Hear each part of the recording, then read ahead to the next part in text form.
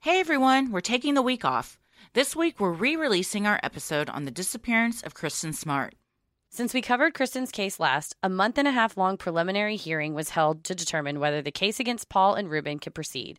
The court heard testimony from more than 24 witnesses, including law enforcement officials, former friends and acquaintances of both Paul and Kristin, cadaver dog handlers, and soil experts. In September 2021, the judge in the case ruled that there was sufficient evidence to move forward to trial. Currently, the trial is set to occur April 25th, 2022. We are also releasing parts 2 and 3 of our coverage as part of our re-release, so you can get a full picture on all of the events leading up to the trial. We'll be back next week with a brand new episode. We've also got an all-new Freaky Friday for you this week where we share listeners' odd but true tales about the paranormal, unexplained, and brushes with true crime. In the meantime, you can head to our Patreon for some bonus content like our mini-sode on Selkies and other brand new weekly bonus content, including our favorite segments like Unpopular Opinions, Judge Christie, and True Crime Headlines. Head to patreon.com/sinisterhood to join today. Thanks so much and keep it creepy.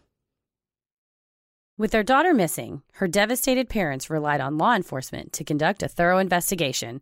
To their dismay, the case was passed between departments and delayed long enough for key evidence to be lost. Despite sufficient evidence for officers to identify a suspect, they needed his cooperation to close the case. All the suspect was willing to do was plead the fifth. Decades would pass before they got any real answers. This week's episode is The Disappearance of Kristin Smart, Part 2.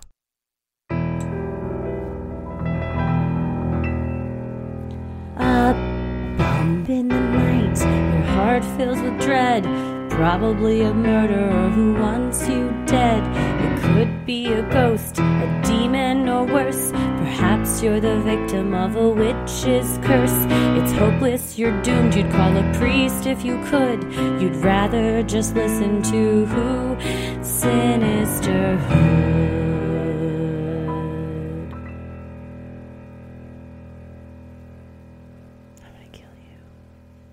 The more I've read on this case, the more enraged I have become. Why did I turn that Susan Flores interview on before we went on the air? I've seen it. I watched it. I was irritated when I first watched it. Yeah. I was like, I'm going to refresh myself. And then I got real mad and wanted to slam the laptop shut. It's just smug. It's just... She is, well, I told you what I thought of her. It was not a nice word. It's a word. But it was appropriate. It's a word I don't have a problem saying, but a lot of people get real triggered by it. A little prickly by it, but I reserve it for very special people, and she gets it. I think so. She gets the Golden Sea Award. I was rewatching the interview, and I fast forwarded to the end because, like I said, I watched it before, and this is with KSBY's Megan Healy, who's done excellent reporting on this case, and she's a genius because she's done excellent reporting on this case, meaning she's reported a ton on what all the evidence against Paul Flores, but she kind of sweet talked her way into Susan's backyard, and you hear her kind of talking, going, well, don't you want to get your side out of it? Yeah. Which is genius. And then at the end, she says, is there anything else you want to give me? Like, do you want to send me the search warrant? And Susan says, anything you can. She says something like, anything you can do to get back at that Lambert guy. So they know about the podcast. Oh, yeah, I'm sure. And the last episode of Your Own Backyard, they mentioned there's some talk of a electronic communications between members of the family that may or may not reference the podcast. So if anything, him getting under their skin and also Facebook groups and things like that. She mentions that the media is not fair and social media is unfair and nobody knows what they're talking about. And this Lambert guy. And like I said, Megan Healy was really, really, really good at her job because she said, oh, we would love to get your side. Mm-hmm. And it's just 30 minutes of Susan Flores rambling, trying to select her words. And she thinks she's being real clever, and I think she's trying to choose her words carefully and mucking up a little bit. And like you said, not using Kristin's name and looking up at the sky and shifting back and forth. And it's a lot of audacity to do that. Yeah, I read stupid too, frankly. Yes, yeah, she's an idiot. lawyer. It's real dumb as shit. She's a real big idiot. I read an article analyzing her body language and the fact that she wouldn't use Kristin's name, which this psychologist said can often be an indication that the person is guilty because they feel they're trying to distance themselves as much as possible from the victim and almost pretend like they're not an actual person. So you just don't refer to them by their name. And she did all those things. She's just the worst. It's with the Floreses as well as the cops reading everything. I just keep saying to myself, how does anyone think he didn't do it? It's a slam dunk. I mean, which is genius for the Smarts lawyers to being pretty loose with the word genius today. It's very tactical for the Smarts lawyers to file the wrongful death lawsuit because the burden of proof is much lower. Yeah. Although now with the police moving forward with the nobody homicide, nobody murder charges, there's obviously more evidence, but even so, there is such a mountain of evidence. I don't think it was all preemptive to file the lawsuit, and the fact that it's been stayed all these years, pending the criminal investigation, but they're not going to see any money from Paul. He's never amounted to much. No.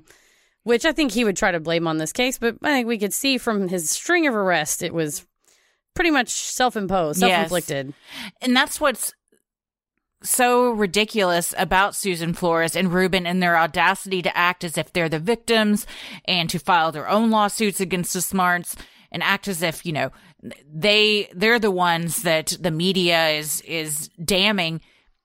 Look at this evidence against your kid. I get he's your kid, but be objective. Also, pretty sure you guys helped him bury the body and then move it. So you absolutely know he did this. Just don't say anything. You don't have to come out and admit it, but to go to the lengths they have to act as if they're the victims, give me a fucking break. Nobody buys your bullshit. Yeah, and that's, I'm not here to as a wholesale damn parents for the actions of their kids, because you see a woman like Sue Klebold, whose son Dylan was a Columbine shooter, and she's had to reckon with what her son did and the destruction that her son did, but she ain't out there going, Dylan was wrongfully accused. No, in fact, she takes the total opposite stance. The opposite. Yes. And she talks about this burden she carries and the guilt she carries, and she's got TED Talks in her book and everything to try to deal with her grief and trauma and everything. So just because you have given birth to a monster and your creation has then been the ultimate destruction of someone's life, that doesn't mean you're necessarily a heinous, terrible person. However, if you enable his behavior for a bunch of years to contribute to the result, still maybe isn't the cause. Like at the end of the day, he's the one that made the choice. But after he made the choice to then not only allegedly, according to a lawsuit filed by the Smarts and also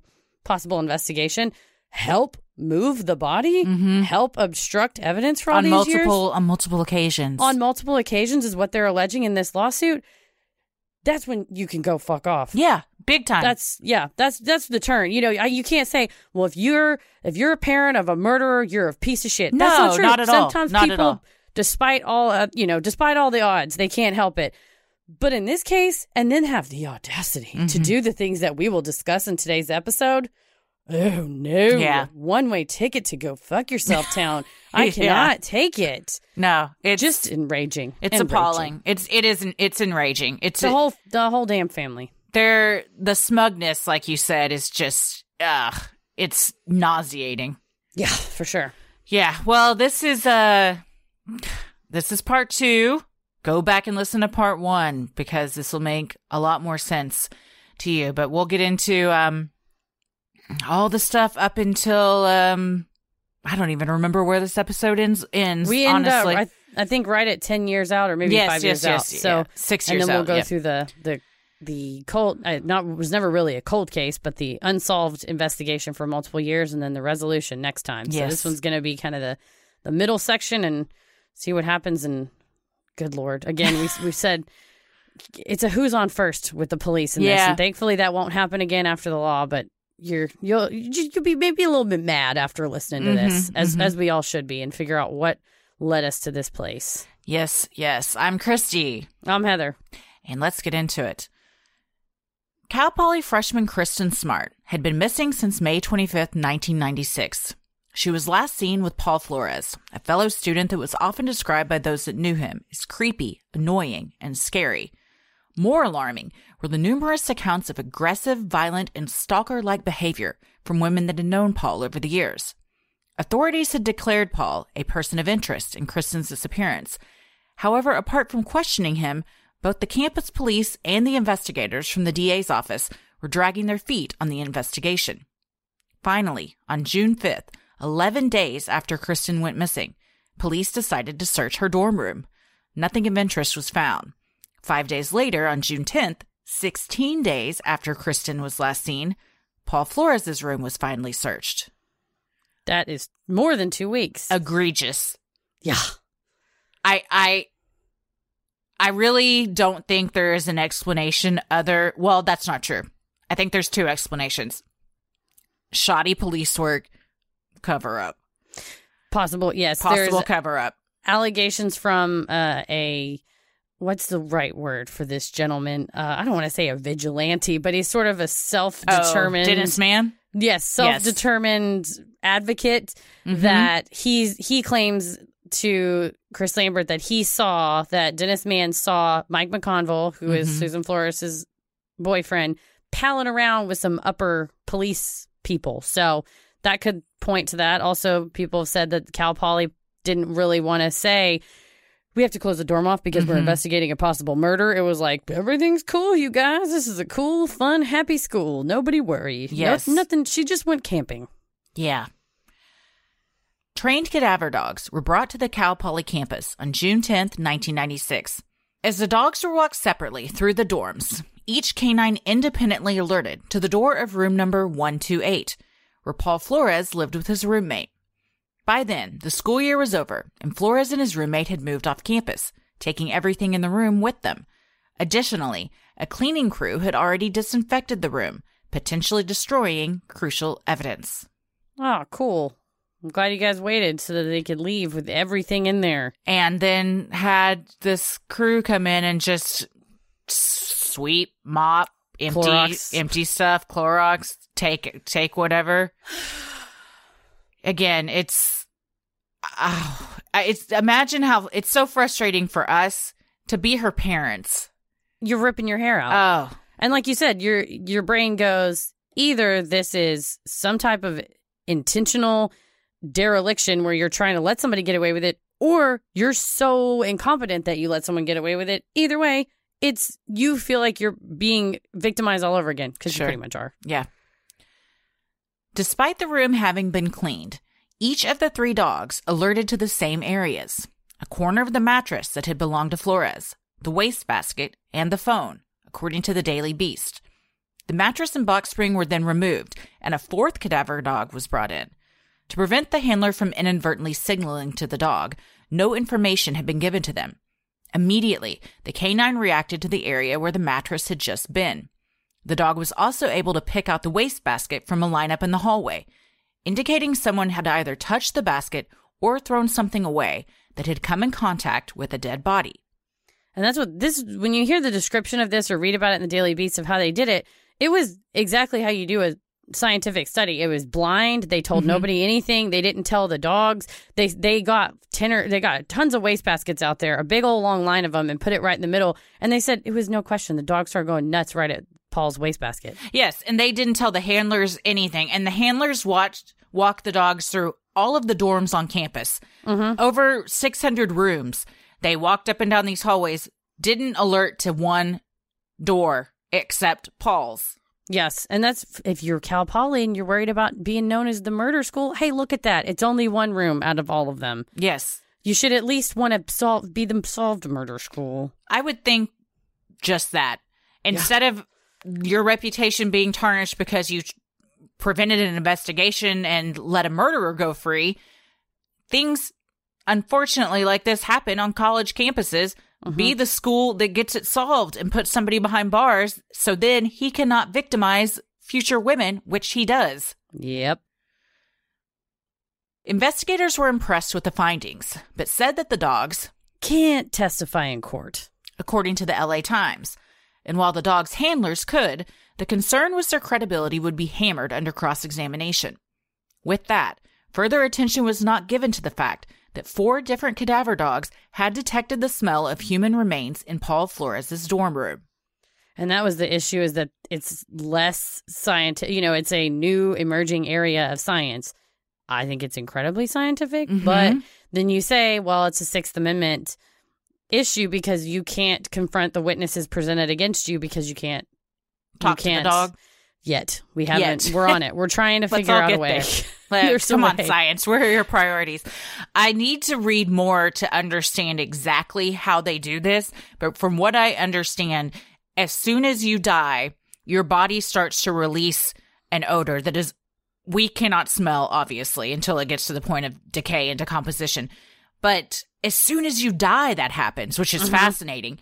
So even if she had only been in his room for an hour after death, she's all over that room. She's on the mattress. We will see that he most likely either did rape or tried to rape her.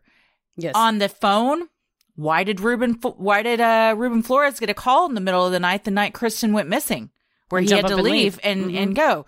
The wastebasket, who knows what you're throwing away in there? Mm-hmm. Or just moving it out of the way, having touched her in whatever fashion that you took her life. Yeah. It all makes sense. If you look at everything they alerted to in that room, you can imagine how that played out. And it's just, we talked about it in the last one, but with Chris Lambert being very objective, honestly, the fact that he works with a smart family, that's true. He's maybe a little bit biased, but the way he puts it is, how unlucky is Paul Flores? Mm-hmm. Do you think do you think out of every single dorm on campus, there was some crazy mishap that it just so happened that the dogs barked at his room? Occam's razor, man. Mm-hmm. We're seeing what happened here. There's a woman that's last seen with you, and then the dogs bark at your door who are trained to detect dead bodies. Really? I'm so sorry for your terrible luck. It's no. Yeah. And that's why it's egregious that his family acts like they're the victims and that it's completely outlandish that anyone would think my son had anything to do with this. How do you explain that then? None of it. You can't explain any of it. And Megan Healy asked Susan Flores, do you want to go through and or it's the guy off camera. It must be the producer says, what can you point to that really just says there's just no way? And she's like, well, his lawyers will do that. Yeah, exactly. Will they? Because I can't, and neither can they. But at least I can now get out of this conversation by passing you're asking the buck. a lot of questions I don't have answers for. Mm-hmm. Turn the camera off. Failing to search Paul's room prior to it being cleaned wasn't the only mistake campus police made. According to the podcast Your Own Backyard, they also took so long to request a list of outgoing phone calls from Paul's room that the records had been purged by the time they got around to it. I'm going to sound like a broken record. If a girl goes missing and whoever it is, it could be a child was the last person seen with her. Are you not going to look in that child's room to see if maybe there's a clue? Even maybe they didn't do anything to harm her, but wouldn't you see, oh, maybe there's a clue here that lets us know where she might have gone next? It's like, I'm not a cop. Listen, I'm not a cop here. Yet. But I've, played board games. Yeah. I've watched television shows where people they participate in scavenger hunts. And even that tells you to go from one clue to the next. And that's not happening here. So we solved a murder the other night, Heather. We did. That was good times. We say, what was his name? Buddy? Big Daddy? Buddy Edmonds. Buddy Edmonds. On what was the game called? Unsolved Case Files. Yes. Paris and I went to Christy's and Tommy's house, and we solved a crime together. It was very fun. We did. And we had to put 2 and 2 together and look at clues and decide, based on the clues before us, what might have happened. This would be the equivalent if we took every other sheet out of that and just put them through a shredder. Mm-hmm. Yeah. Said, well, we'll see if we can come up with something. It's like you're just letting things get lost and disappear right before your very eyes. All the forensic evidence, the very most important evidence, is gone.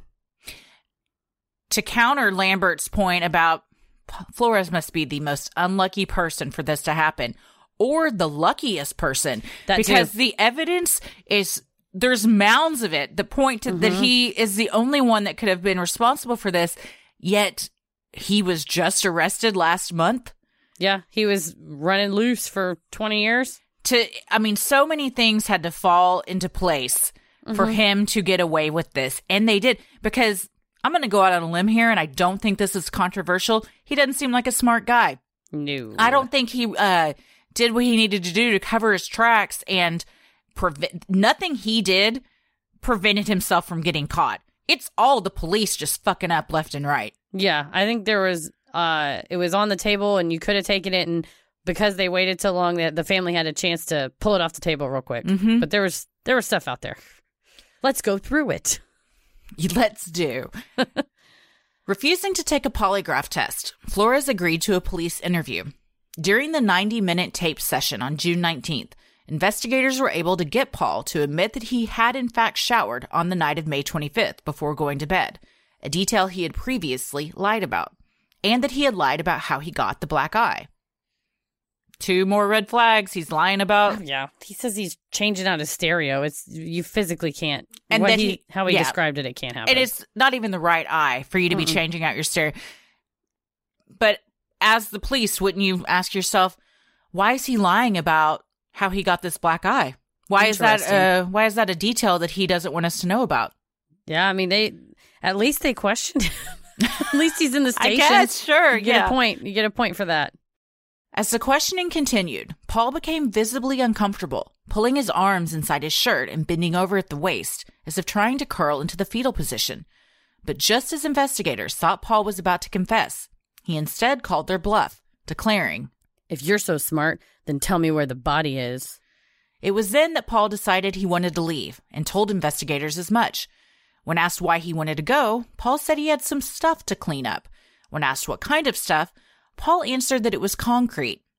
Pressing for more information, the investigators asked where this concrete was that Paul needed to go clean up. The answer? His mom's house.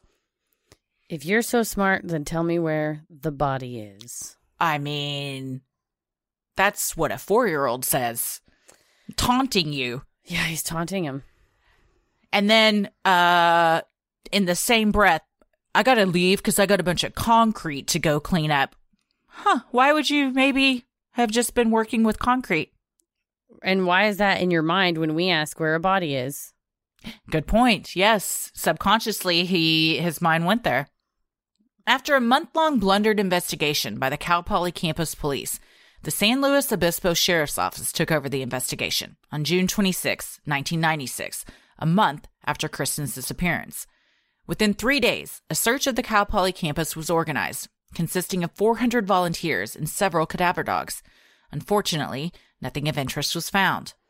Do you think maybe because it was a month later and everything was gone? I think so, yeah. Yeah. 2 weeks later, a warrant to search Ruben and Susan Flores' property on White Court in Arroyo Grande was finally granted. A week later, on July 22nd, it was served. Despite the results from the cadaver dogs at Paul's dorm room, no dogs were brought to search the Flores property. A forensics team was also not present, much to the dismay of the Smart family. Rather, the police conducted a, quote, visual search, explaining that they were just there searching for items that had belonged to Kristin, like her dorm key or articles of clothing, and not her actual body. Several cars on the property belonging to the Floreses were also left untouched. You have cadaver dogs barking at this man's dorm, and you come to do a visual pat down? It's... I don't understand. Wow. This is complete conjecture. It would make sense if somebody was tipping them off or somebody didn't want somebody getting arrested that was in the police department, because it seems, in my mind, otherwise you're just so idiotic. Yeah. I don't know how you could justify... Why aren't you looking for her body, first of all? Mm-hmm. Why you haven't found it in a month? He's told you now he had to leave to go clean up concrete. The goddamn cadaver dogs were all over his room. He said, if you're so smart, where's the body? Yes. He just told you what you needed to find. What does it hurt to take the cadaver dogs there? I don't think it does. Unless you find something you're not wanting to find. Yeah, unless you would like to just do a visual pat down and say, hey, just FYI, we're going to come by for a little visual, make sure things are tucked away. Unsurprisingly, not much was discovered in the rudimentary search. However, a few items of interest were found in rather unusual places. Underneath both Paul and Ruben's mattresses, police found newspaper articles about Kristin's disappearance. At the time, Paul's name hadn't been released to the public, meaning he was not mentioned in the articles. Why do you have a scrapbook of a deceased person who you want to... Okay. I mean, you can't make this up. It's like a film. I think if really you wrote is. this into a movie, people wouldn't believe it. No. From the beginning, they'd say, he's guilty. Why are we watching this for 2 Boring. hours? Arrest him. We all know he did it. Yeah. Yeah. It's such a struggle to... And again, we just go back to her family that you think... Okay, well, and every single break, whatever you want to call it, every single inch forward, you think, oh, maybe this will be it. They're going to go search the house. And the hope that they have, and to have it just absolutely dashed when the cops go, well, we poked around a little bit and didn't find anything. Well, we did find all these articles about your daughter stuffed under their mattress, but who knows? People put newspapers in crazy places. Anyway, sorry, guys, didn't find anything. Look, can you just over and over, you're getting your hopes up and then they're crushed, and hopes up and then they're crushed. You would, if you were me, I would... find a lawyer and sue people. Not only are they crushed, but it's just confirming more of what you already thought you knew. So each time you just, yes, he did it. I know for a fact he did it. I can prove it. I mean, how is this even a question anymore? The Flores also owned a property in Arroyo Grande on East Branch Street. Normally this was occupied by tenants, as it was a rental property. However, Ruben and Susan had recently separated, and Susan had moved out of the home on White Court and into the one on East Branch. While the police did know about the property, they were unaware Susan was living there, and therefore did not obtain a warrant to search the premises. Because of this, the newly laid cement in the backyard went undiscovered. Yeah, one of the interviews with a person that knew Susan said that she and Ruben were kind of off again, on again, and even when they weren't together and she was living on Branch Street, she would still sleep at the house on White Court. You mean the opposite? No, she would go back to the old house. So that's why, because I think she was, at the time of the murder, she had things in that old house, in the Branch Street house, but that's how she was asleep with Ruben on the night of the disappearance, that she said he woke her up in the middle of the night. Yeah, I read that they didn't separate until April. And it was just off and on. Yeah, like she would tell her friends, okay, I'm leaving him. I'm going to go stay in this other house. But she was back sometimes. Here's my question. Even if you don't know Susan's living there, you know they have that property. They have access to it. Why not? And you were told in Paul's interview, I need to go clean up some cement at my mom's house. It takes one question to find out where Susan's living. Yeah. And he told the roommate, she's at my mom's house. He told the roommate that Kristin was at his mom's house as a joke, we think. Yeah. In late August of 1996, Susan Flores rented out her home. As was later revealed on Your Own Backyard, tenants Mary and Joe Lassiter and their young son moved into the home on East Branch Street on October 1st. Mary told Chris Lambert that they were thrilled to have found a house down the street from her mom and so close to the hospital where they all worked. And she said, Mary Lassiter said, the ad stated it's a rental or perhaps a sharing situation, like indicating that maybe Susan would also want to stay there. And she did not. She said they got accepted just a few hours after they applied. Susan had been on the market for a month and she hadn't got any hits, so she lowered the monthly fee. And then as soon as they applied, she took it. They were from out of town, so they probably didn't know. Here's another question. If, hypothetically, you know that you have a body buried in the backyard of your rental property, why are you renting it out? Well, A, sometimes you just need the money. Or B, you think you're smarter than everybody and that it'll go fine and you're smug about it and you think, not only, well, then they won't suspect us because we're not living there. So if the police do find a body, they're going to think it's this couple with their young child. Surely they're going to get pinned for it. Like, I don't know. The logic of these folks is, I fail to see how it works in their brains. The Lassiters were unaware of the Flores' potential involvement in the Kristin Smart case. So when they started receiving postcards in the mail saying things like, please have your son come forward to tell what he knows, They had no idea what it meant. As the letters increased, some of them threatening, Mary began keeping them in a box. The letters weren't the only strange thing Mary noticed. Every morning at 4:20 a.m., a strange beeping could be heard coming from the concrete planter box underneath Mary and Joe's bedroom window. Both Mary and her mother told Lambert on Your Own Backyard that they used sticks to poke the dirt to see if they could find the source of the beeping, but would always just end up hitting the second layer of concrete that had been laid. Eerily, Kristin had a job as a lifeguard that began at 5 a.m., according to NBC News. After a few months, the beeping stopped. That is so creepy. We said that's Edgar Allan Poe, Telltale Heart kind of stuff. Yeah. And on Your Own Backyard, Lambert interviews Denise Smart, and he plays the clip where they're not even talking about the watch, just that she had gotten this job as a lifeguard. She wanted to pick up a bunch of shifts. The only shifts that were available because she was new were the ones at 5 and 6 a.m. And she was telling her parents, I don't have time to study because I have to get up at 4:30 every morning. Mm-hmm. That is so upsetting. At the very least, her watch was there. And at the very worst, she was there too. Yes. A few weeks after moving in, Mary was washing her car in the driveway when something caught her eye. A woman's earring stuck in one of the cracks of the concrete. Thinking it might be of value to the owners or a previous tenant, she told Lambert that she carefully picked it up by its hook. She described it as a small, dangly, silver teardrop shape with a turquoise-like stone in the middle. By all accounts, it looked just like the necklace Kristin was wearing in her picture on the missing persons billboard displayed in town. On the back of the earring, Mary noticed something unusual, a dark red substance in the shape of a partial fingerprint. She put the earring in a plastic bag and added it to the box with the hate mail they were still receiving. Red substance with a fingerprint? When speaking with Lambert, Mary also recalled how when she first moved in, Ruben Flores had specifically asked her not to use one of the outside trash cans. He told her he would be by the following day to pick it up, a promise he kept.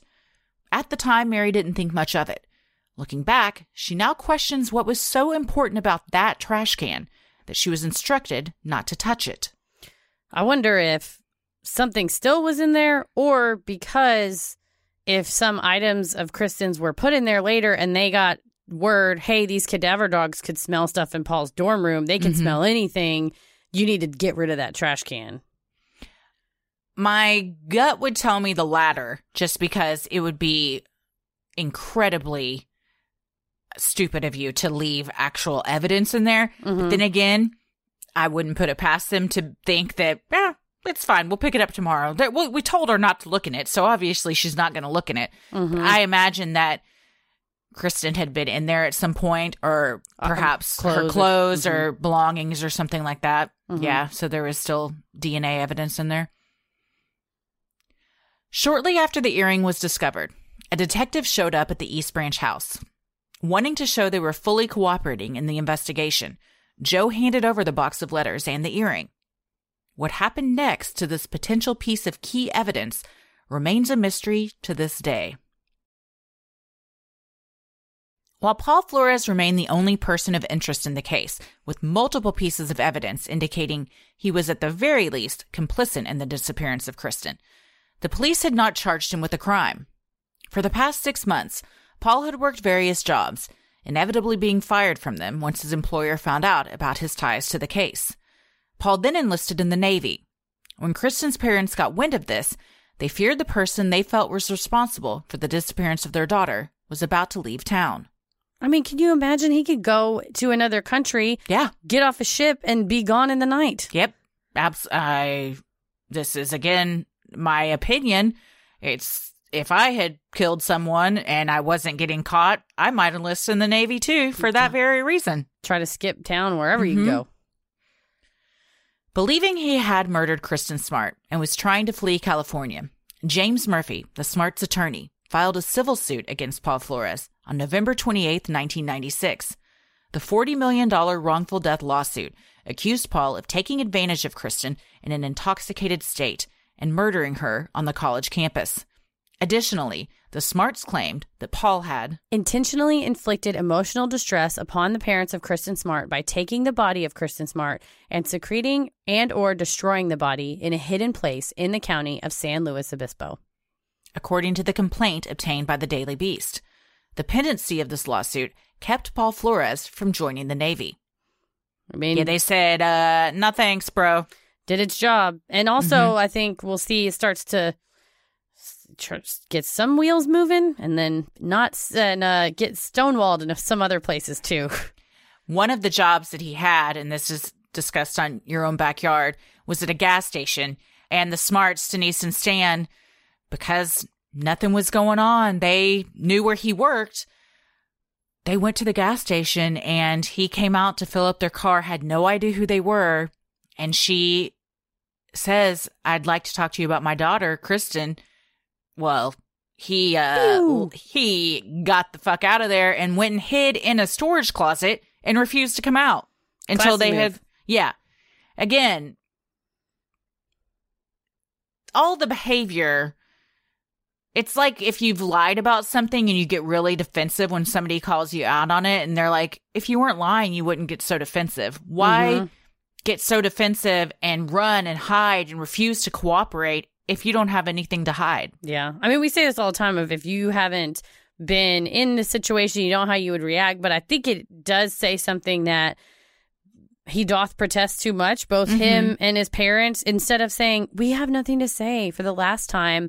We had nothing to do with this. It's so if you all of a sudden tomorrow they knocked on the door and said, your husband has been accused of a crime this day at this time, you would say, okay, proceed with the investigation. I have nothing to hide. Not, we're not going to talk to you or run and hide from people. It's just again, it's just like they're going overboard, which they're going to just weave themselves a tangled web. Mm-hmm. Because the criminal investigation is still ongoing in this case, officials are not required to turn over any evidence to Murphy or the Smarts.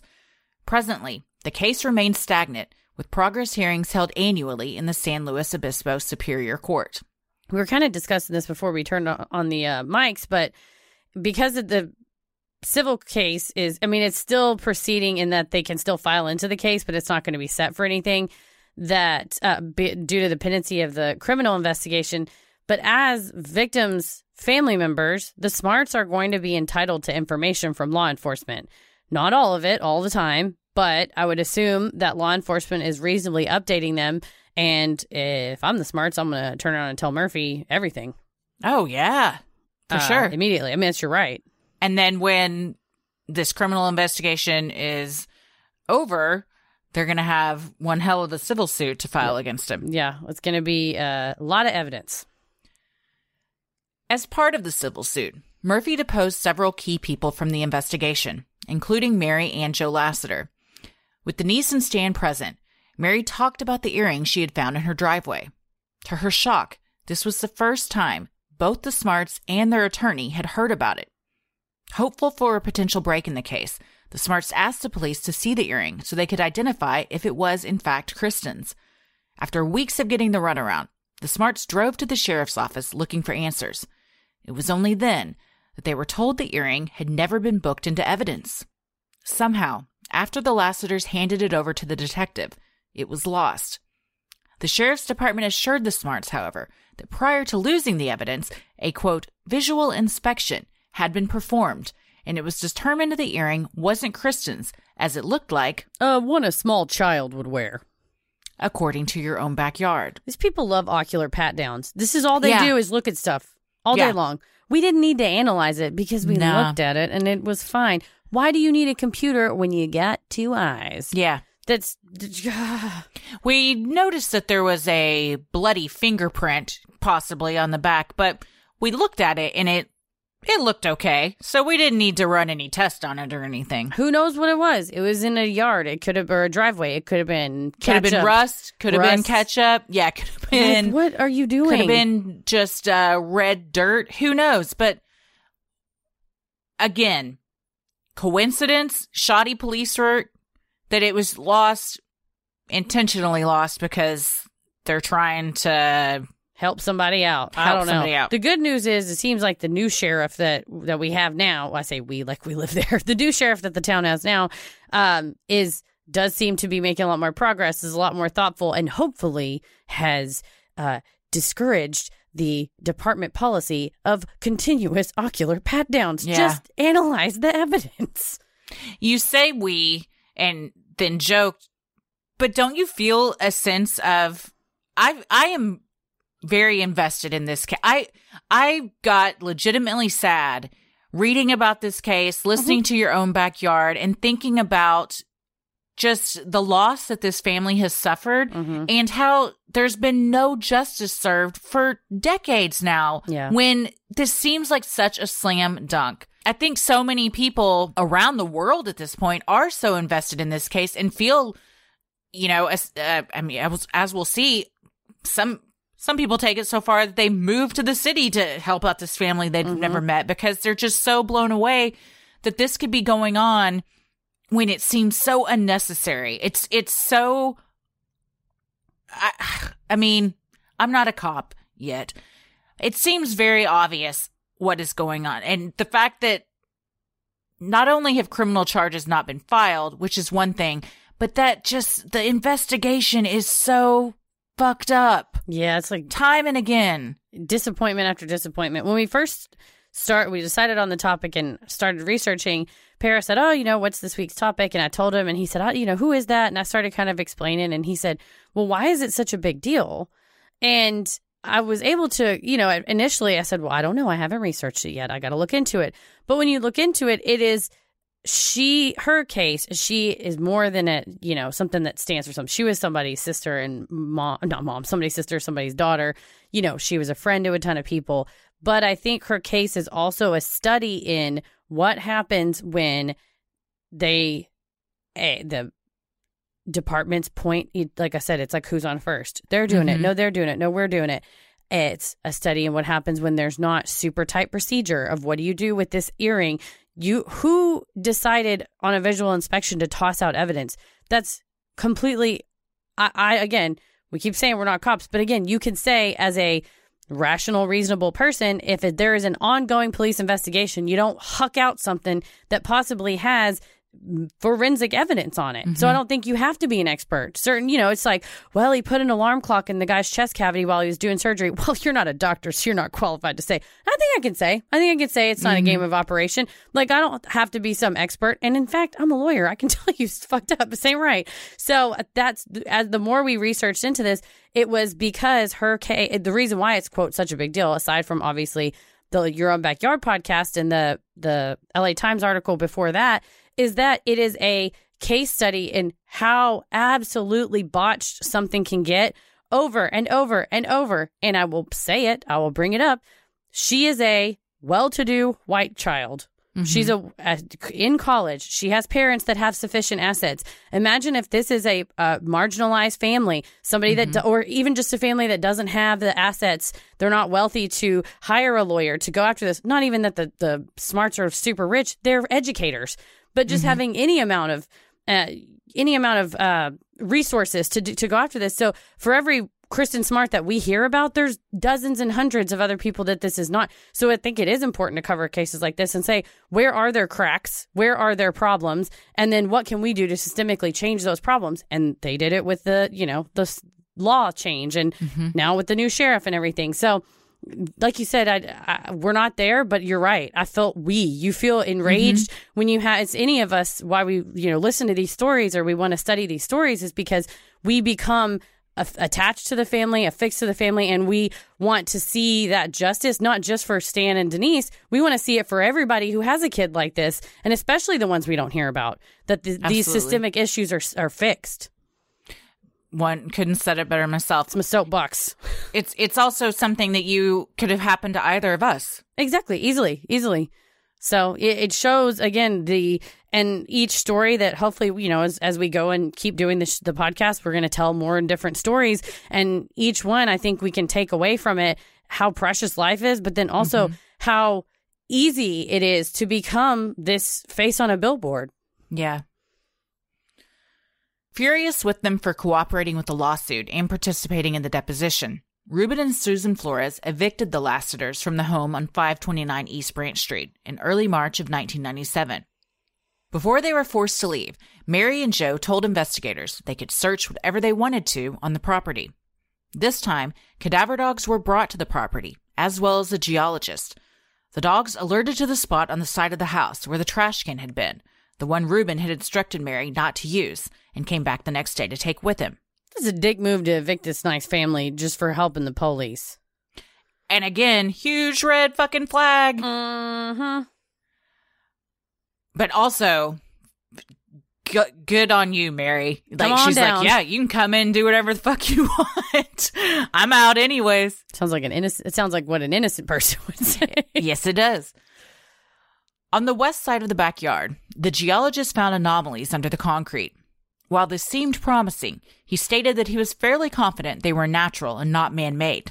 However, he also admitted that he wasn't using the recommended equipment for such a task and that it was his first time searching for an actual body, according to Your Own Backyard. Okay, so you have the window's open and you don't send the A-team. Nah, this guy shouldn't have been there doing this.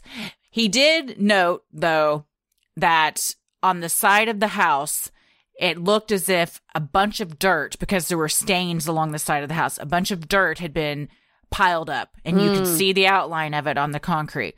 So one could draw the conclusion that a bunch of dirt had recently been dug up for whatever reason, and then a bunch of concrete was laid where that dirt had been. Mm-hmm. And the concrete, the neighbors said, because they were deposed as well, that the concrete was laid after Kristin went missing and before the Lassiters moved in. Huh. Which lines up with the timeline of Paul being interviewed saying, I need to go clean up some concrete mess at my mom's. Yeah, it's another piece of the puzzle falls into place. If I were a cop and I was wanting to solve this case, I would be like, yes, another puzzle piece. We're one step closer, because they do keep just everything falls into line. Like it just makes so much sense. Yeah. With the Lassiters moved out, Susan Flores moved back into the East Branch property. Despite the continued hate mail, cars honking at all hours as they drove by, and trespassers trying to sneak a picture of the backyard. Now having a way to contact Susan, Denise Smart tried a different approach and reached out to Susan from one mother to another. I don't think I personally would continue to live in this city unless there was a reason I needed to stay there. Right, you needed to guard something possibly, and you needed to be the one with sole possession to grant access to a place. Maybe. Where everybody knows where you live. I dug the word she used in her interview with KSBY. She goes, I was stalked. You know who else was stalked? A bunch of women. Those girls. That your sons knew from like the time he was in high school all the way through college. Yeah. And beyond. Yeah.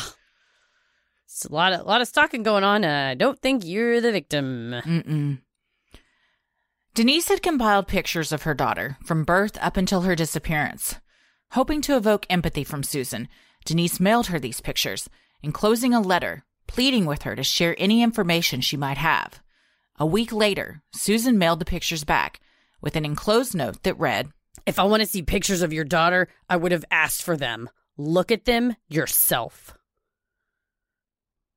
This is, I told you, where out loud to myself in a room yesterday I said, Susan Flores is a... Yep, the Golden C. The Golden C. The High C Award. Here's a couple of options. Okay. Throw them away. Yep. Burn them.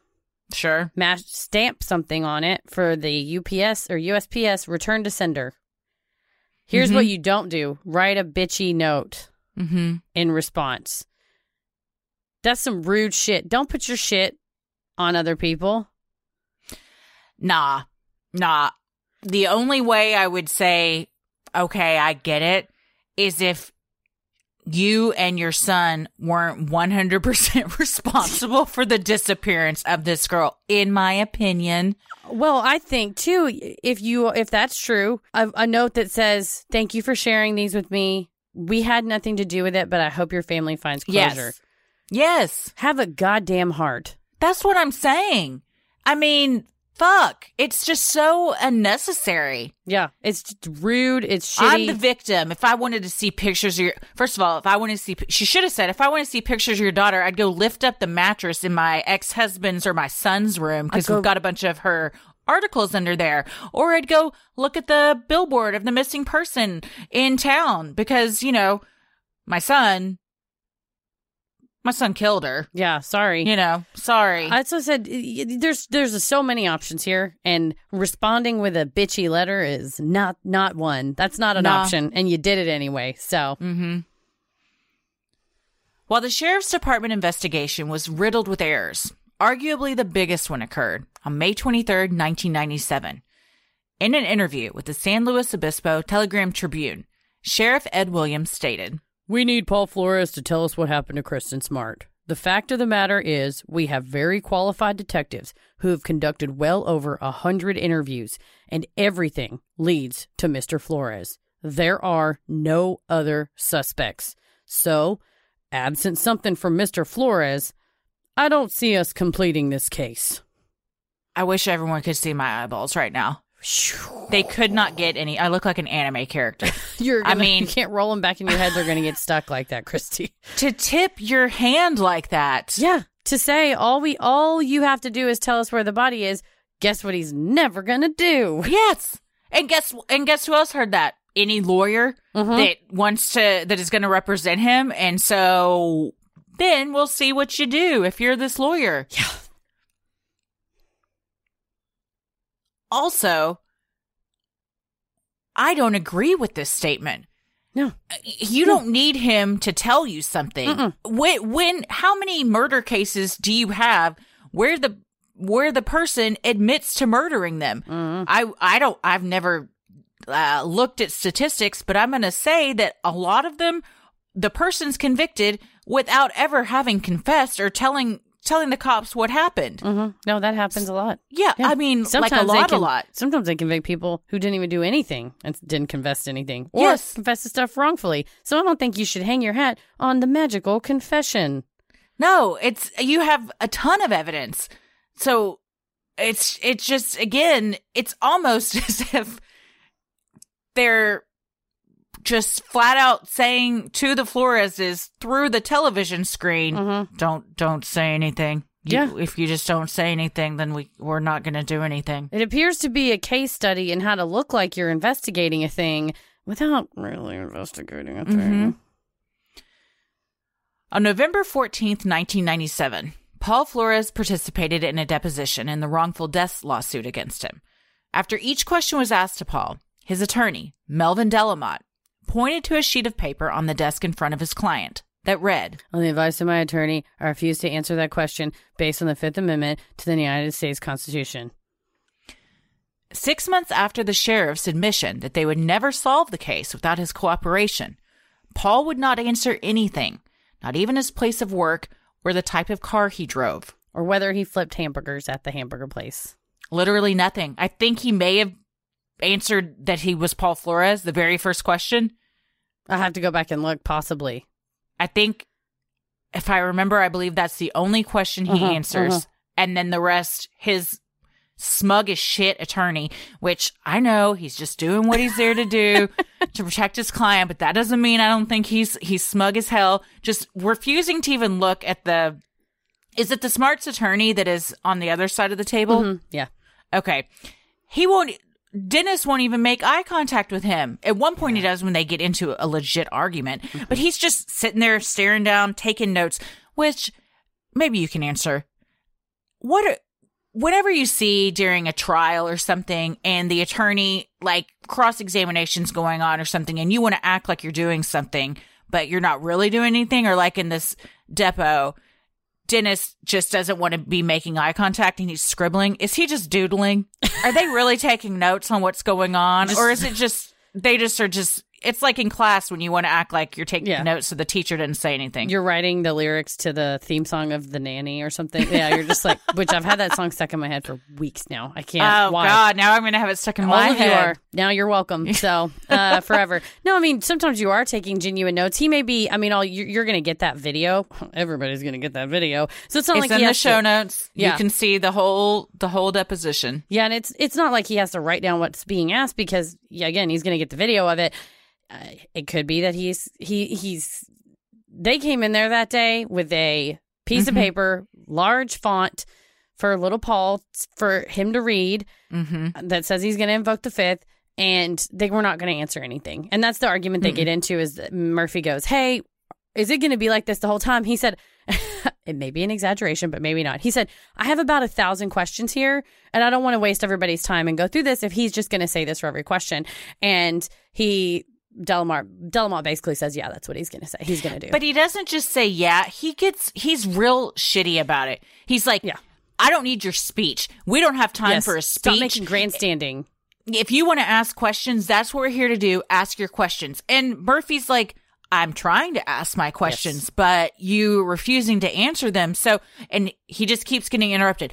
If you want to ask a question, then ask a question right now. I don't need any more of your speeches. I mean, he's just so aggressive about the whole thing. When I get that you're on opposing sides of this, but you can also just be fucking people and professional and not argue with each other. And in fact, you're supposed to be. That's your professional rules of ethics, is you're not supposed to do things that, and I'd have to read the California ones, but like in general, you're supposed to zealously represent your client. Yeah, but that does not include yelling at people. Or in this case, Murphy says he's going to move for sanctions, which is, going to be under the California's procedural rules because of the repeated pleading of the fifth and refusal to cooperate.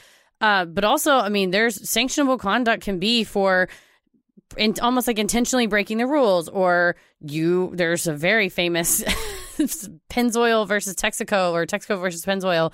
Joe Jamale, there's a very famous YouTube clip of them like cursing and screaming and calling each other sons of bitches and what not to do as a lawyer, because you're not doing your client any favors being combative like that. And I don't think look at the court of public opinion. That shit is leaked.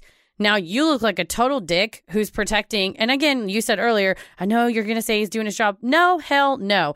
Just like every profession, there are good doctors and there are bad doctors. There are good lawyers and there are bad lawyers. There are good podcasters and there are bad podcasters. No matter what job it is, it doesn't give you carte blanche just because you're, quote, fighting on someone's behalf. We're not fighters. Lawyers aren't fighters. We're supposed to be advocates. And the best way to advocate for somebody is to do it in a respectful manner that comports with the law and comports with the rules of procedure, which arguably he isn't. Murphy said he was going to move for sanctions. A ton of this stuff is not available. The filings are not available.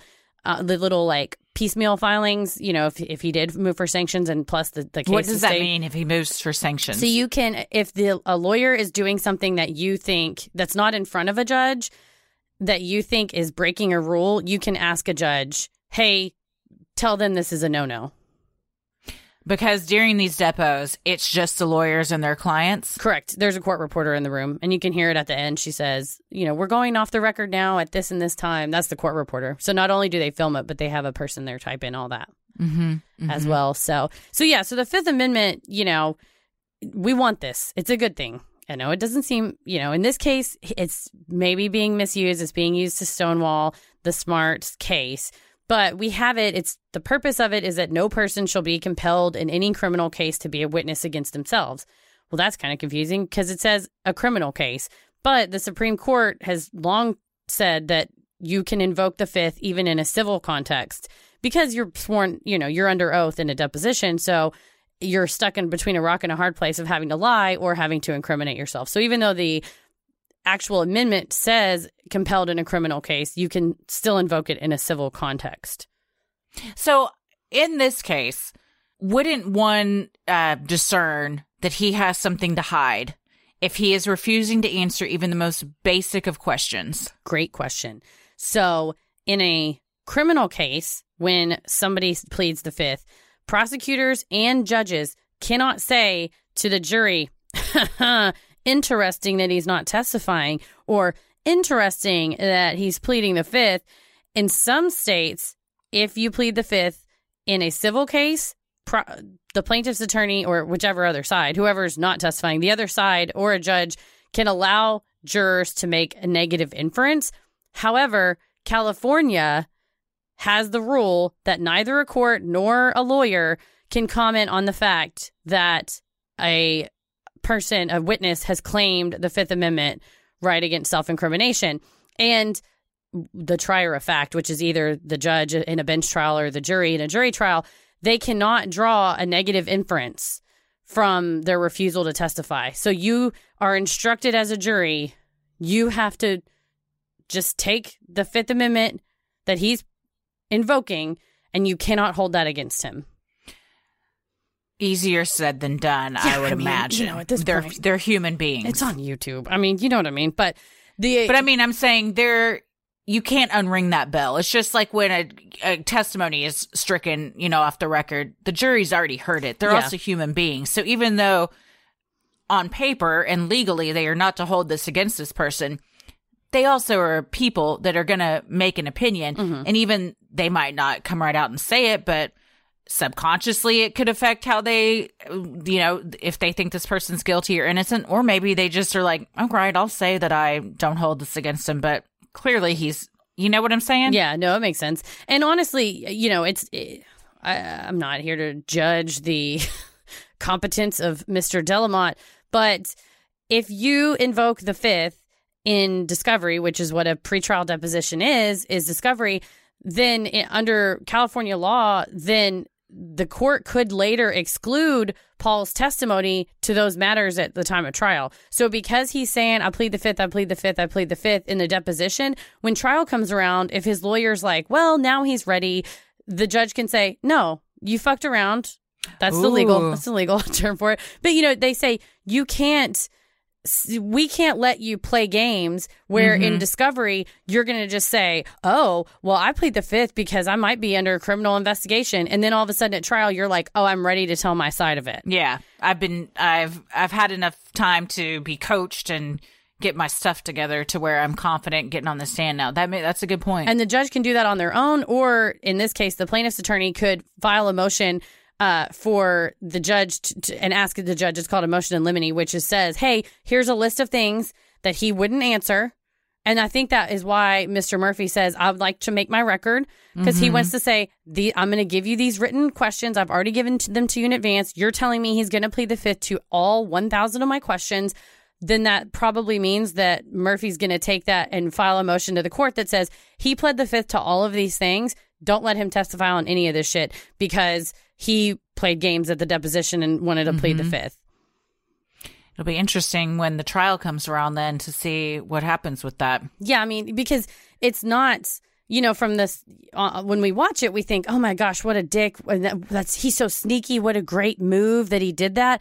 But what it can also, it can backfire, right? If you plead the fifth and then you can't testify, also the court can say, oh, if you wanted to plead affirmative defenses against this case, you can't because you refused to play ball beforehand. Now you can't change your mind and bring those up at trial.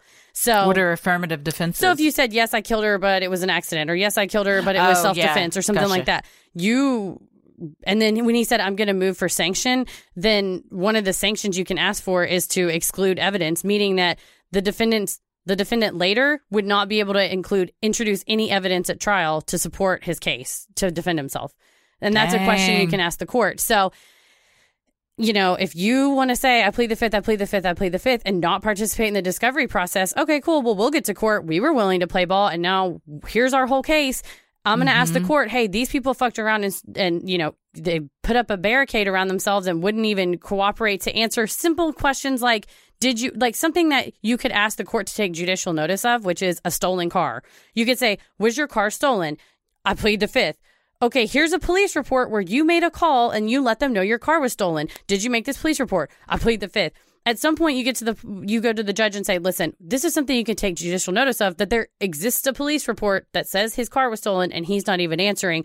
We want you to sanction them and prevent them from introducing evidence at trial. And the court's allowed to do that. And it's a really high standard on appeal for overturning that, because a trial court has broad discretion at sanctioning a party that is, like in this case, I would say, willfully refusing to comply with discovery requests. So I think, there's people like I said, I don't know about this Delamont fellow. Mr. Murphy said, you're well respected in the community. Maybe, who knows? Let me just hazard a guess. He knows more than me about Paul Flores. That may have been his only choice, knowing what he knows, that he's like, dude, don't even say a damn word because you're so fucked. And that may be true. And knowing, hey, we're also going to lose this lawsuit because we're not going to be able to present evidence. But do you want to go to jail for the rest of your life because you answered stuff in a civil case? Or do you want us to get sanctioned, lose a civil case, and you still haven't said anything on the record that would incriminate you in the criminal case? So, again, it could be a bigger game. He's playing a bigger game. But on the one hand, it's fucking frustrating as hell to watch that deposition. You want to slap the shit out of him because he's like, and you just like, I just want to just like, yeah. But when you really suss it out, what the implication of that strategy is under California law is that they may then lose the civil case later. Like, does it matter? Do you think Susan, Paul, Ruben, Flores have $40 million anywhere in their life? Susan said she's going to write a book, though. So great for her. But so did OJ, just saying. So yeah, if you, so they may win the civil case, but as Paul's lawyer, you may say, we're going to take that calculated risk that we get sanctioned in the civil case and we get barred from introducing evidence or from presenting these defenses. I'm doing that to keep your ass out of jail. Like, it may be worth it. It worked. Yeah, so far.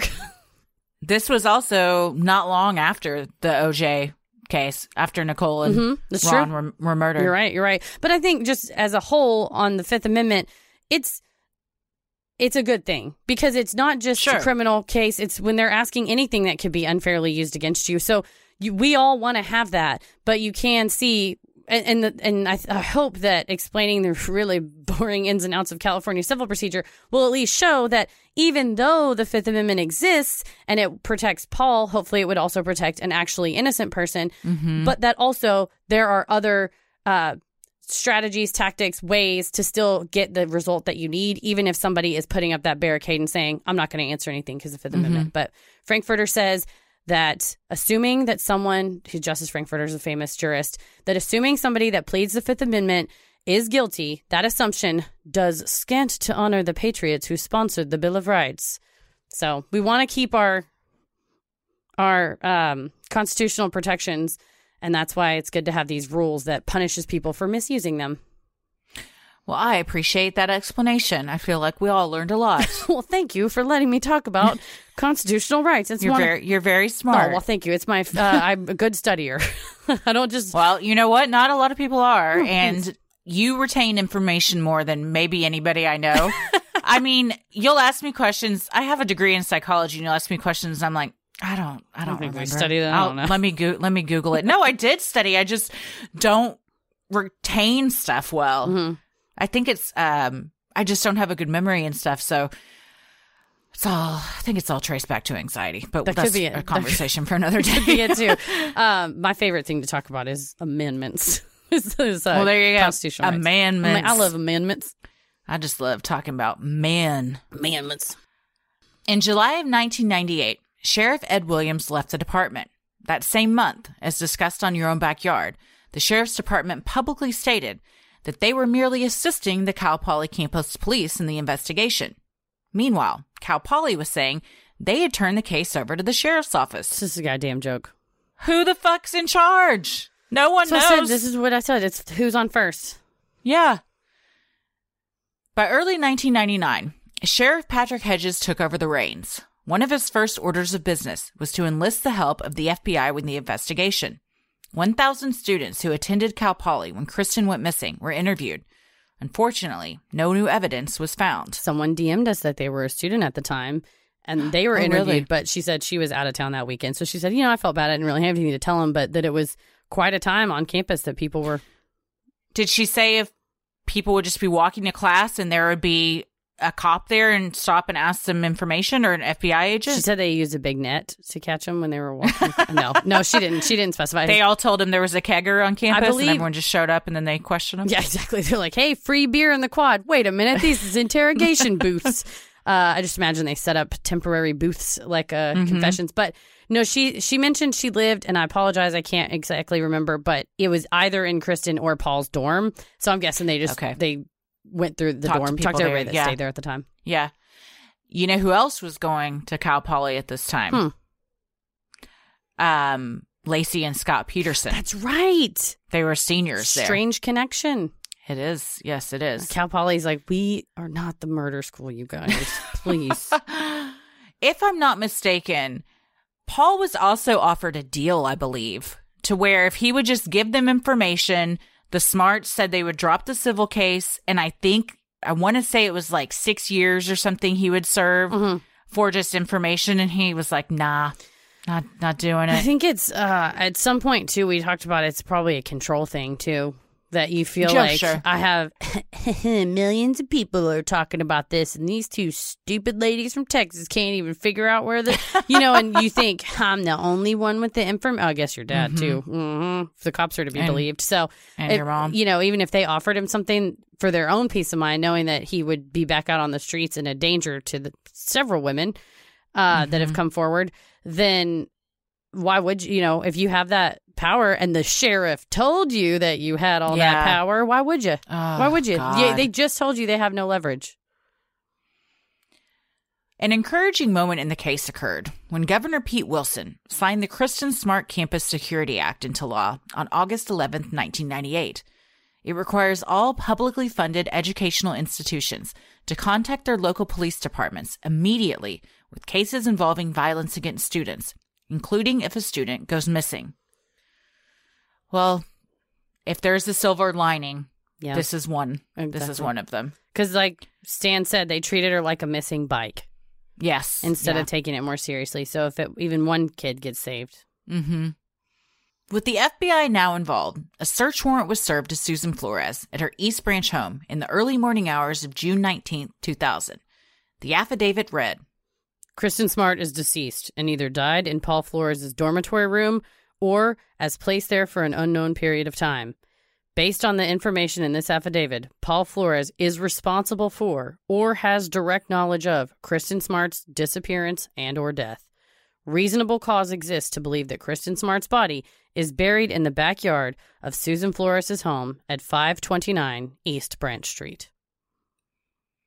FBI agents searched the property for 9 hours, where, in addition to Susan, her mother and her boyfriend, Mike McConville, were also living. On Your Own Backyard, Chris Lambert notes that since the last time the property had been searched, a garage had been built over the area where Mary Lassiter had found the earring. Yeah, and several of these searches, they would say, oh, okay, well, we're going to search the yard. And Susan would go, yeah, but not that part over there. And the cops would go, okay. I'm just shaking my head right now because I don't understand how that is a thing that could happen. Yeah. They're like, we'll cooperate with you, but not that. And now that's a later search when it has to do with the civil case. But still, the idea that they just told you where it's at. Yeah, because she told you to search anywhere but that. Don't look over there. Don't look over there. There's nothing to see there. Using more advanced ground-penetrating radar equipment than in the previous search, a man-made excavation about 6 feet long and 5 1/2 feet deep in the backyard of 529 East Branch Street was found, according to the FBI search warrant affidavit. Despite this discovery, the decision was made that day not to dig up the yard. There are conflicting reports on why this was decided. Some present claim a vote was taken, and the majority decided not to dig because it would be too expensive to replace the concrete they would damage in the event they didn't find anything. Others say there was no vote, and that the fact the ground equipment they were using was so advanced, they felt digging was unnecessary. Regardless, the result left the Smart family and the entire community reeling. Jack, hammer the fuck out of the concrete. Dude. Who gives a shit? Who gives a shit? No one. Because the fucking shit. I'm heated at this point. You've just... Also, if they find nothing, you get a free re-concreted backyard. Brand new at the city's expense. Also, you guys, the city has money. They probably have insurance. I don't know. Just can't bring the shit. What is happening? Yeah. Again, the window's open. They don't bring the A-team. They don't take the opportunity. Someone that was there said the investigators took the vote and were like, we don't want to have to pay for this if we fuck this up.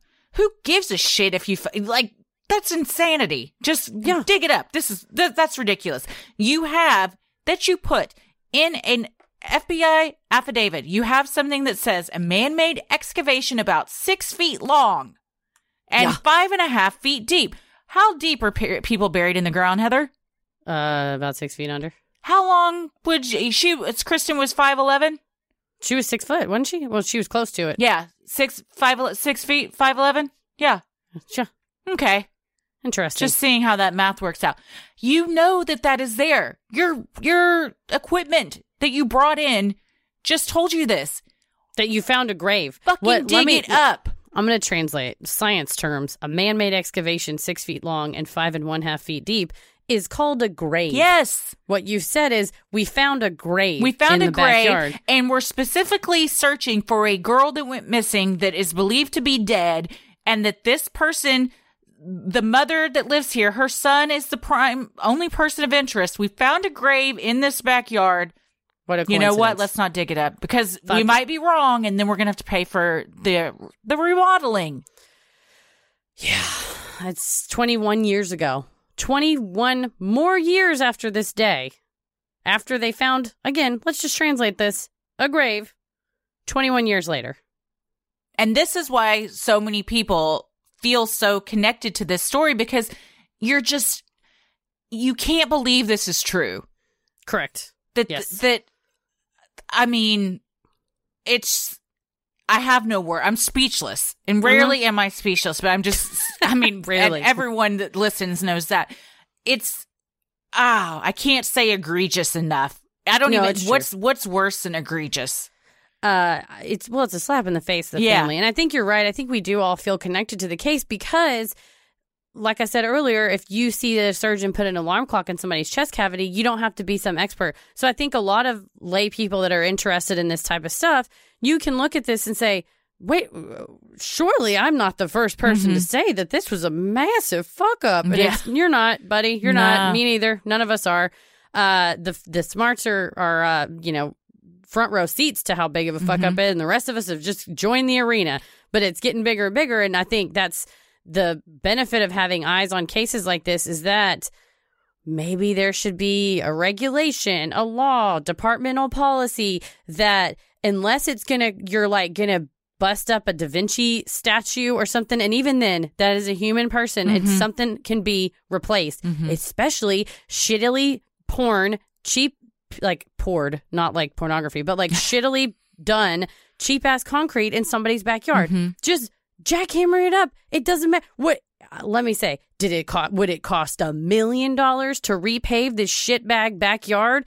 I doubt it. Would it cost $40,000? Maybe. That's fine. I get it. Backyard stuff is real expensive, but it's not worth more than someone's life. And also getting a criminal off the street who later goes on, lest we say it again, to victimize several more women who have come forward.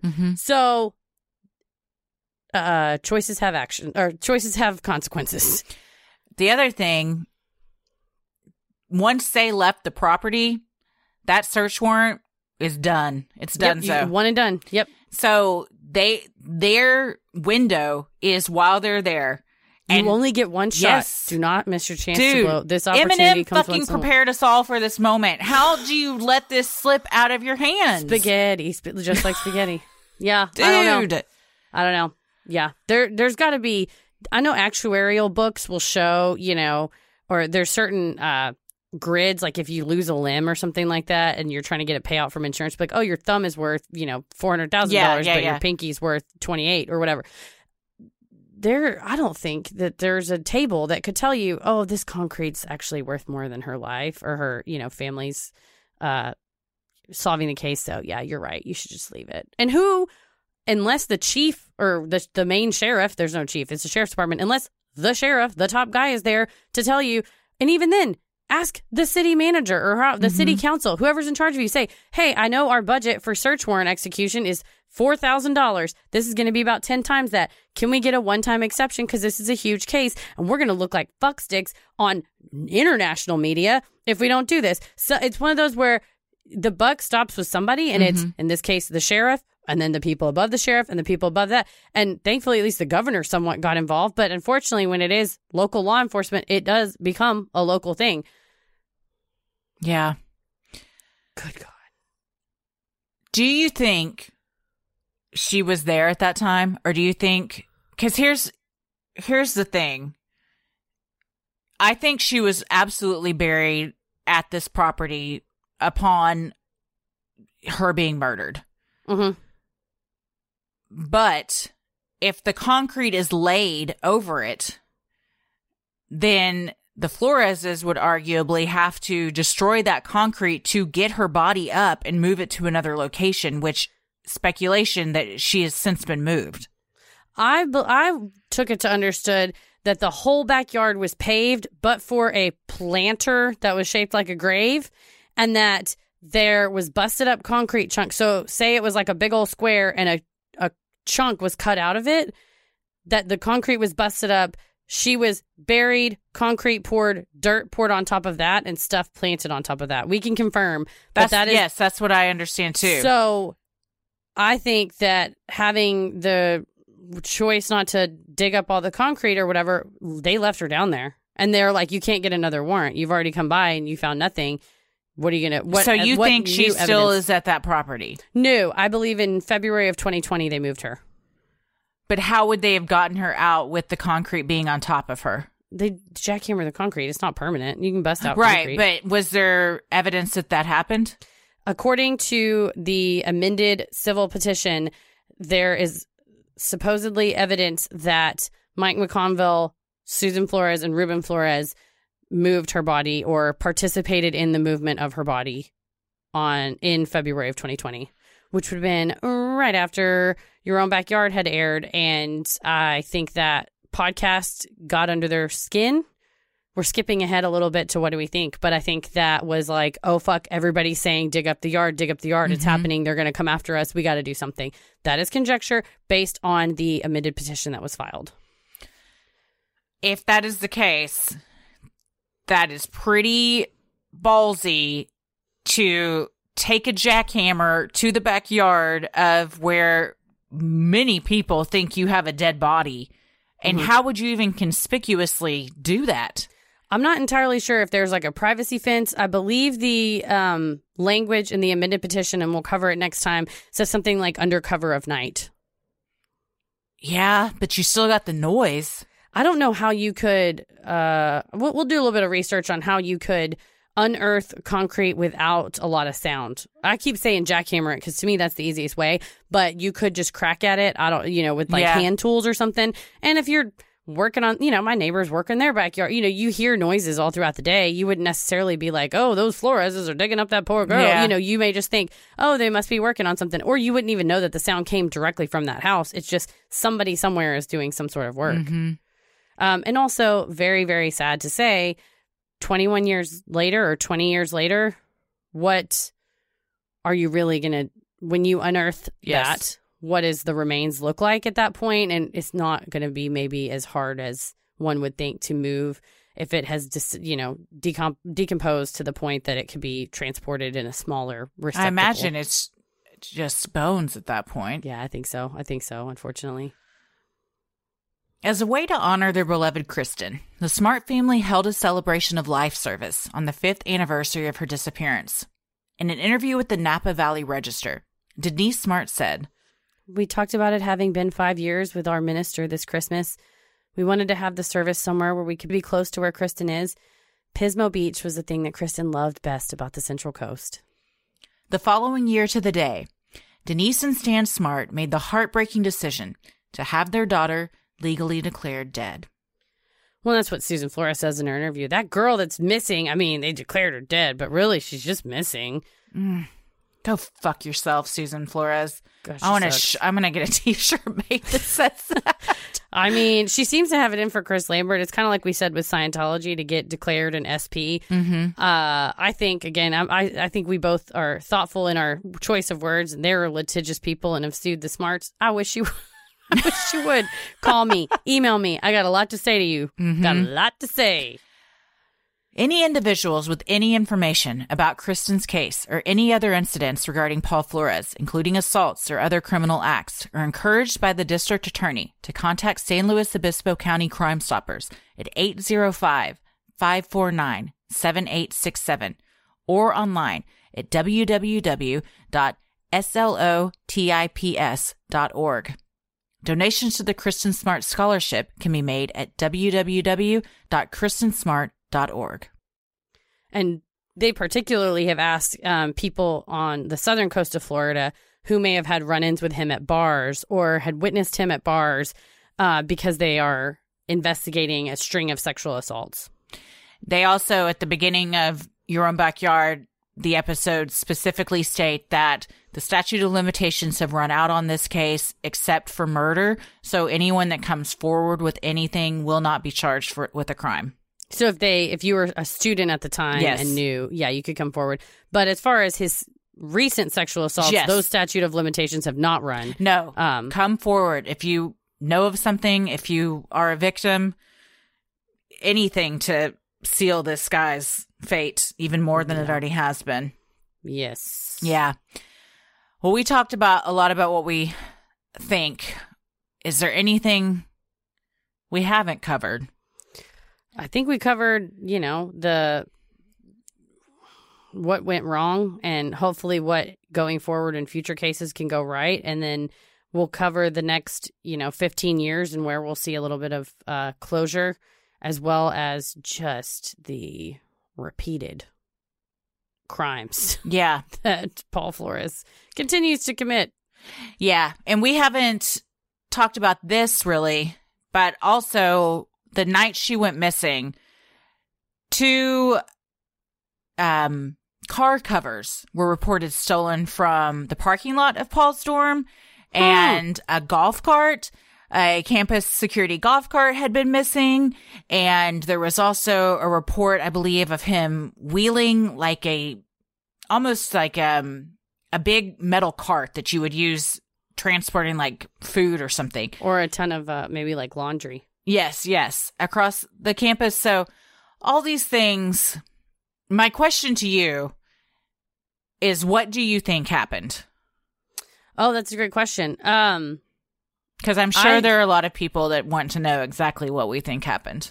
Yeah, I think that they fought in the vestibule of one of the buildings, which is what the Australian exchange student saw, and then ended up in his dorm somehow. Do you think he forcefully got her up there?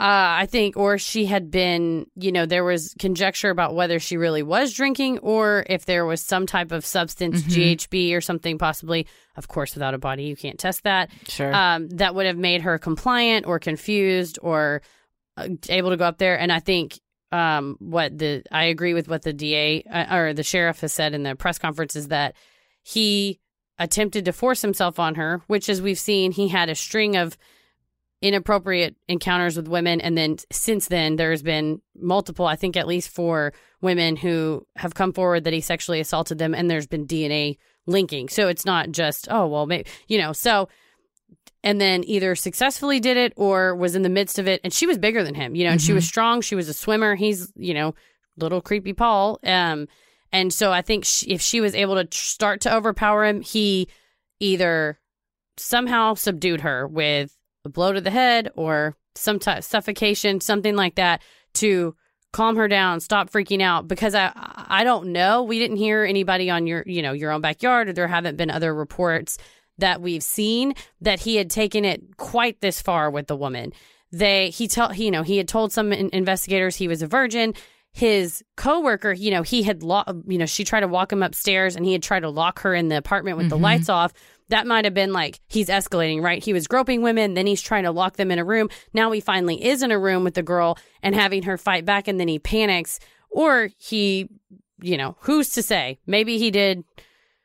Only he knows. But finding that she will not come back to come to, calls his dad, and then the location of the room was pretty. It was kind of off that. It's not really an alleyway, right? But it's easily accessible by automobile, and I think called Papa, wrapped her in something, took her away, buried her in the Branch Street location, hid her probably maybe in the garbage can while they had to dig that concrete up, because they had to dig up the concrete, make the grave, and then place her there, put the concrete over it, put the dirt over it, forget to take her watch off, and then rent the house out. The beeping is, driving the poor Lassiter family crazy, and then doesn't get searched or doesn't get, dug up by that warrant. Later on, we'll see in the civil warrant, they say you can search anything but that area over there.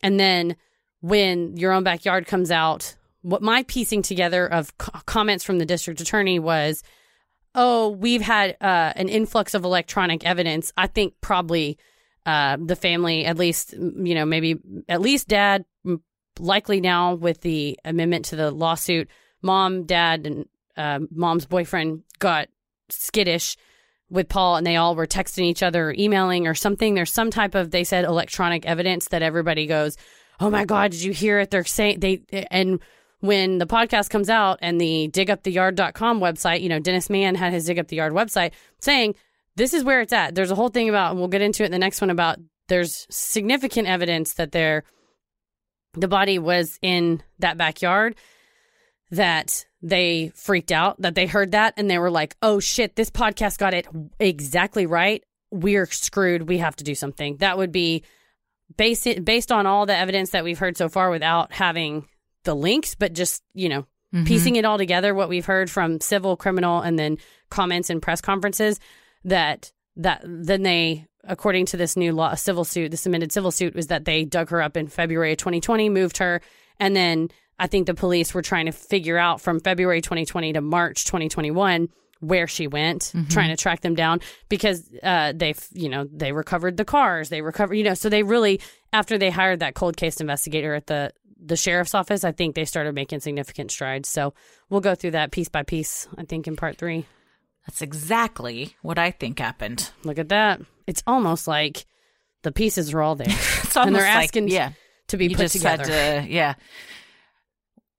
That's it's an interesting point too about the trash can, of her being in there the whole time they were digging that, which probably took a few days, I would imagine, to maybe a day or two, hammer up a bunch of, I doubt she was in there for too long, or there might have been an odor that alerted people to what was going on, but yeah. And I think that's why he had a black eye and scratches on his knees. And rug burns on his knees. Rug burns on his knees and scratches on his hand was from trying to overpower and attack her. I think she definitely fought back. And the only part of it I'm not 100% on is, did he intend to kill her? Exactly. And I think what a good defense attorney for him would say, you need to tell people that this happened. However, we'll go over it, the nitty gritty of California law and what he's been charged with. But I think because police are saying that he took her life in the commission of a sexual assault, that it would still be murder. So even if you take the intent away. So we'll talk about all that and get ready in the next one.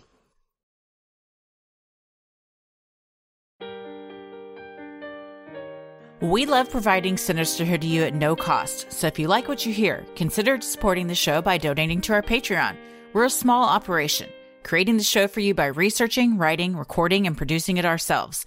Any amount is sincerely appreciated and helps offset the costs of making and hosting the show.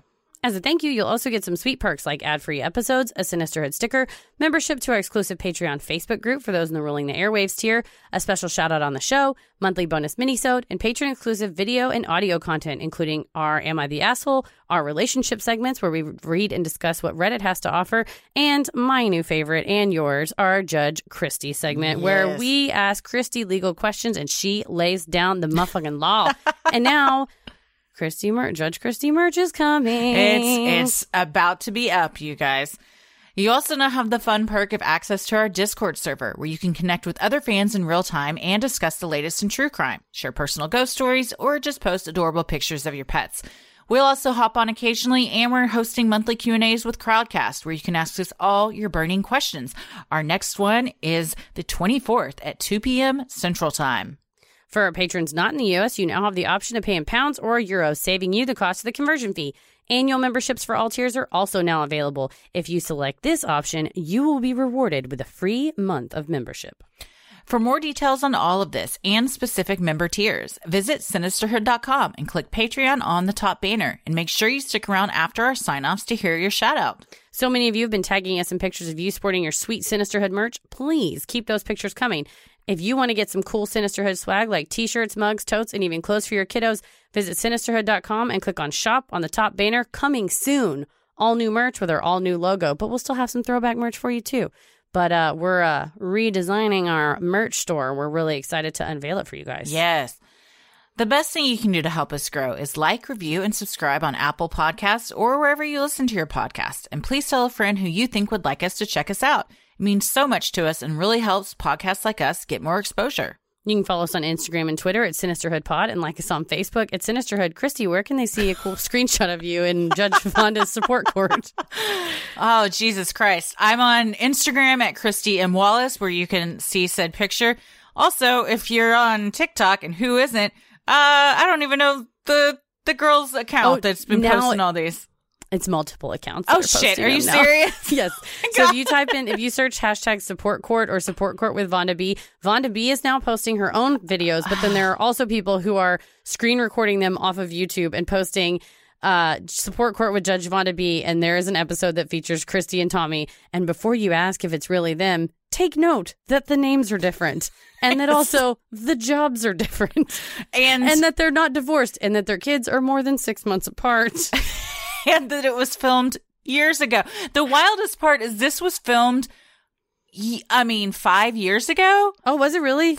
4 or 5? Yeah, it was long before Ella. Yeah. Yeah. So it's very funny, I think so. I'm almost positive it was before Ella. It said it was uploaded 2 years ago. Maybe we did have Ella.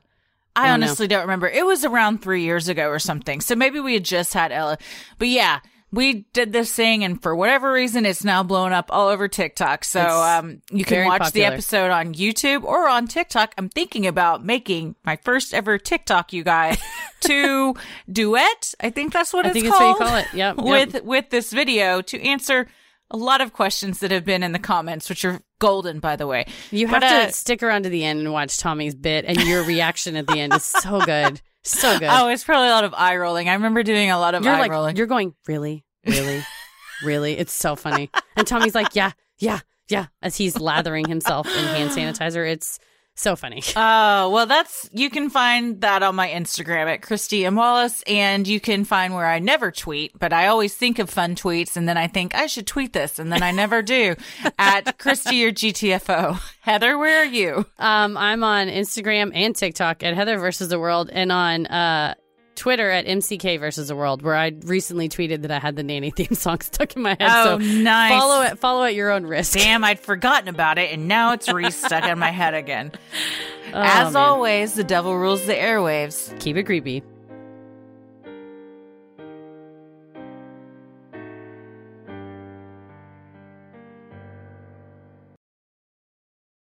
Sinisterhood.